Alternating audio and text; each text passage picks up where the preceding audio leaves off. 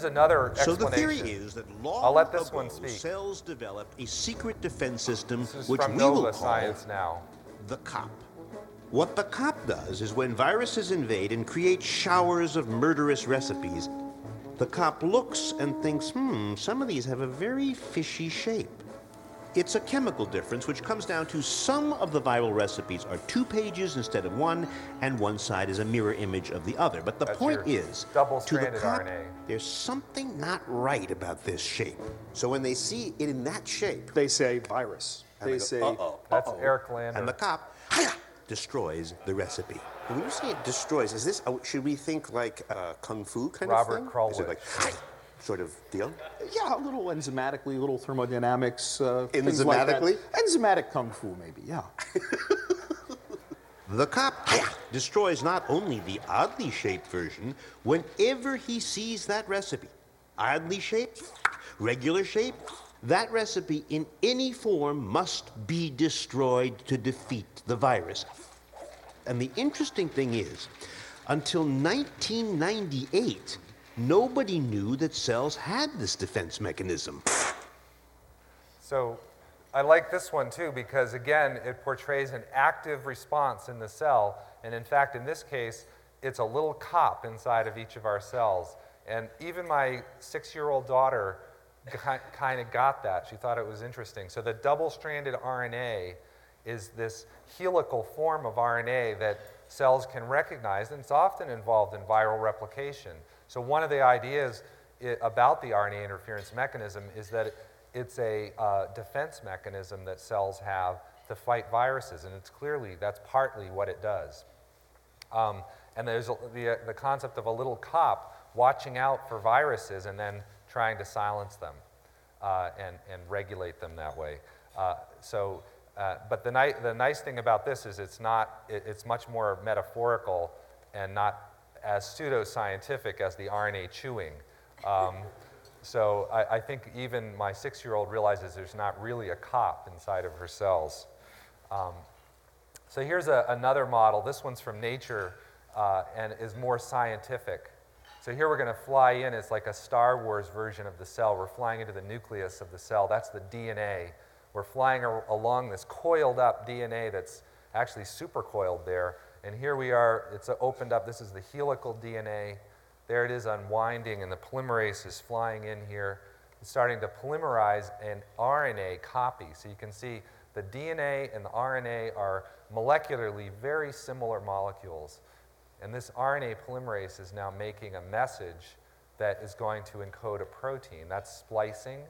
The RNA transcript is being modified and polyadenylated here, and then exported from the nucleus out into the cytoplasm, where it will encounter the ribosomes that will then read the genetic code, which happens to be identical between the worm and the human. So the worm proteins can be synthesized in a human cell. Here's the ribosome going along, making the protein, amino acids coming out. Now the scientist here is injecting double-stranded RNA, and that should actually be in an A-form helix. This is a mistake. This should look like a different helix than the DNA.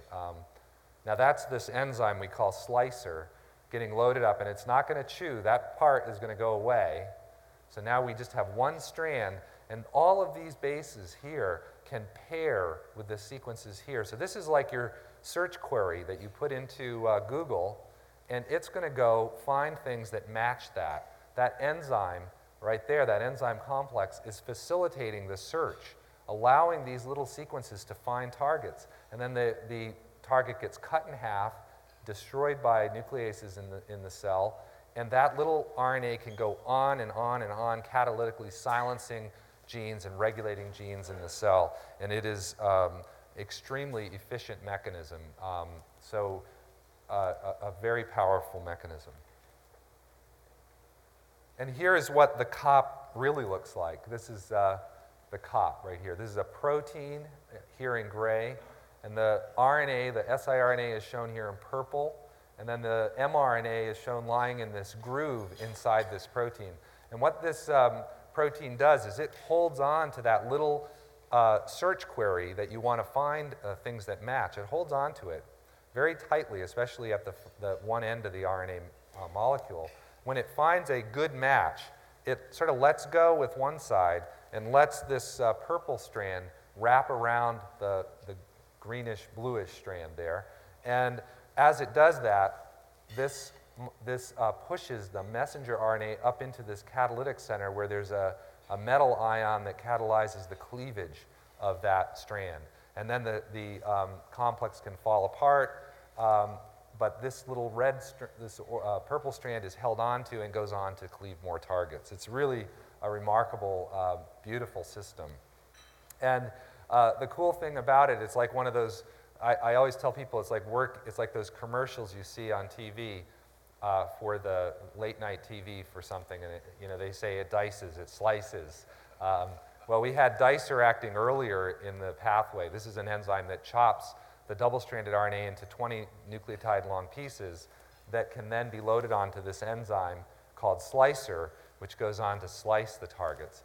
And it's just like those commercials working on this thing, because you're ready to buy the darn thing. And they always say, but there's more.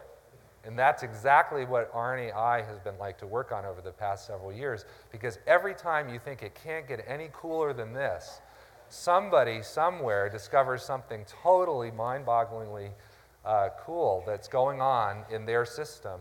And so it's really been like that. And one example of that is here. And this is very in its most abstract form, but this is the power of modern biology in the post-genomics era.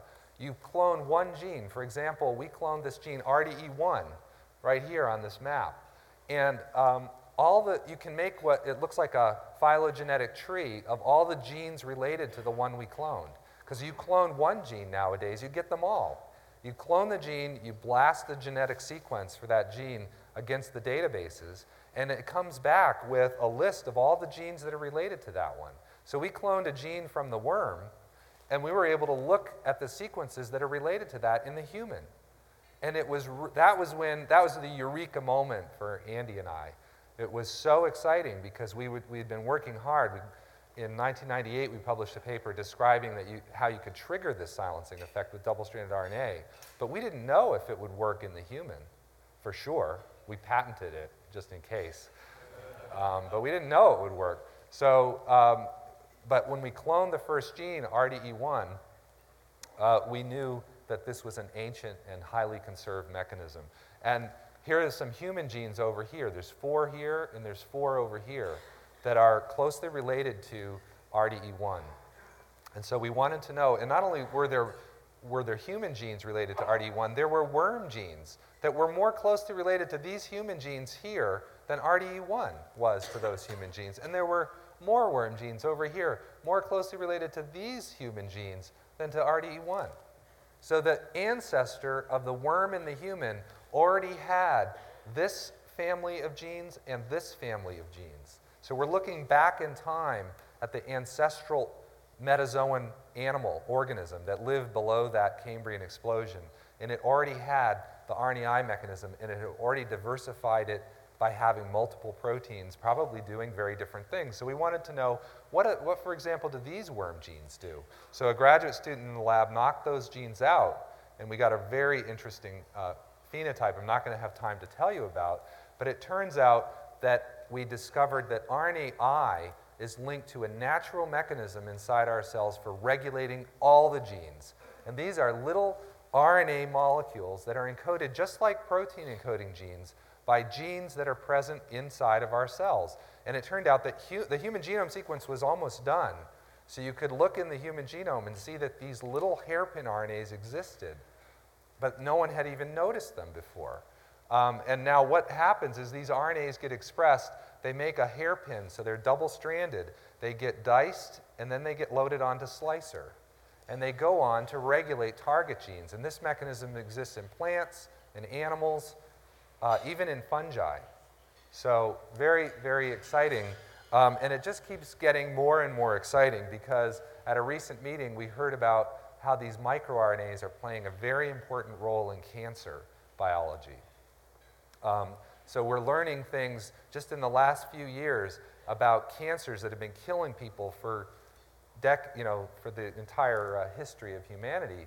but that we've been trying to understand and treat. And now we know a little bit more about our enemy.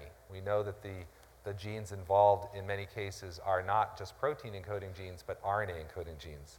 And it gets even more amazing. I'll just sort of end by telling you a little bit about what we're working on now. That's what the DNA looks like. That's the beautiful double helical structure from Watson and Crick. And when they discovered that, we thought we understood how genetic information is stored inside of our cells. We really thought we had it figured out. And we had this renaissance, this molecular biology revolution, where we really began to understand how genetics works. You know, the DNA itself explains so much, the DNA structure. But now I think we really have an opportunity to think again about how information is stored in our cells. And in fact, if you really look at how the DNA is packaged inside the cell, as you saw briefly in that movie, the DNA is in these thick fibers. It's all bound up and bundled up. And the unit of that bundling is this little thing called the nucleosome, which is shown here. This is a crystal structure. Let me show you in the next slide. Crystal structure of proteins with the DNA wrapped around this histone core inside. And these cores are like little spools that have these things sticking out that run out past the DNA and can be modified, and they can regulate how bound up and compacted the DNA is. What's really exciting about this mechanism of regulation involving these tails of these spool molecules around which the DNA is wrapped is that the RNA can guide the modification of these tails. And by so doing, it can control whether the DNA is wrapped up tightly or opened up more and allowed to be expressed. And there are ways in which these interactions between these histone tails and the small RNAs can encode information that's heritable. That is really exciting because the DNA is like the hardware in your computer. The RNA and the proteins are the software. They're what determine whether some genes are on in your skin and other genes are on in your neurons, and et cetera. That explains everything about what makes us function as a complex organism. So the idea that there's heritable information in those interactions is really exciting, and it can even affect our thinking on evolution. Because just as our cells differentiate during development, they can change, our germ cells can differentiate in our germlines. If there's heritable information that can be passed without mutating the DNA, you can actually differentiate germ cells so that they'll express different types of traits and have an evolutionary impact. That's something that I think is really cool. And in fact, if you look back at the history of our thinking on genetics, and you go back before we knew about DNA or even about Mendel, people like Weissman had these little things called biophores. It was a jargony term. Us biologists love jargon. We'll come up with jargon every minute if you let us. But his word for the gene was a biophore, and he described how the biophore could be segregated asymmetrically, so one cell could divide, and he was thinking about how you could get all these different traits of differentiated cells, and he was saying how the the biophore could be segregated independently from one cell to the other, and you get different ones in different cells, and that could explain the biology of development. And everybody said, well, Weissman was wrong. The genes don't work like that. Mendel figured it out. Well, Weissman, if you put, everywhere he put biophore, if you put siRNA, which is our new jargony term for those little RNAs, his description of genetics works beautifully. So it's actually quite interesting. And then Darwin went even one better on Weissman. Believe it or not, Darwin imagined genetic information that he called gemmules. And the gemmules could replicate and do all these interesting things, but they could also find their way from the somatic tissues back into the germline, where they could alter the germline in a heritable way. And again, we have examples of that kind of behavior in the RNAi mechanism. In C. elegans, for example, the worm I showed you, the interference effect could be transmitted in the germline for multiple generations. So again, you know, I think that the possibilities are really exciting. So now I'm going to end just another way of thinking about RNAi. It stands for interference, but one way you could think about it is information. So information in the form of RNA that can help control not only differentiation, but even evolution. Now here's a danger of getting one of these prizes. I thought I would just sort of end here. This is me in Stockholm. And you can see from this picture that my head has expanded to a much larger size than the rest of my body. I'm signing a chair at the Nobel Museum. I don't know why they have us sign the bottom of the chair.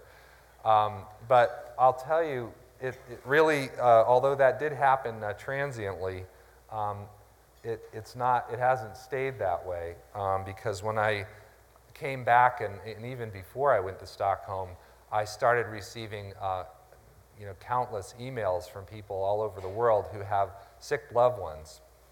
And this is a picture of Tara Bean, who was a small child, a third grader, who came to our medical school at UMass to be treated, actually to be checked out after a vision test detected some change in her vision.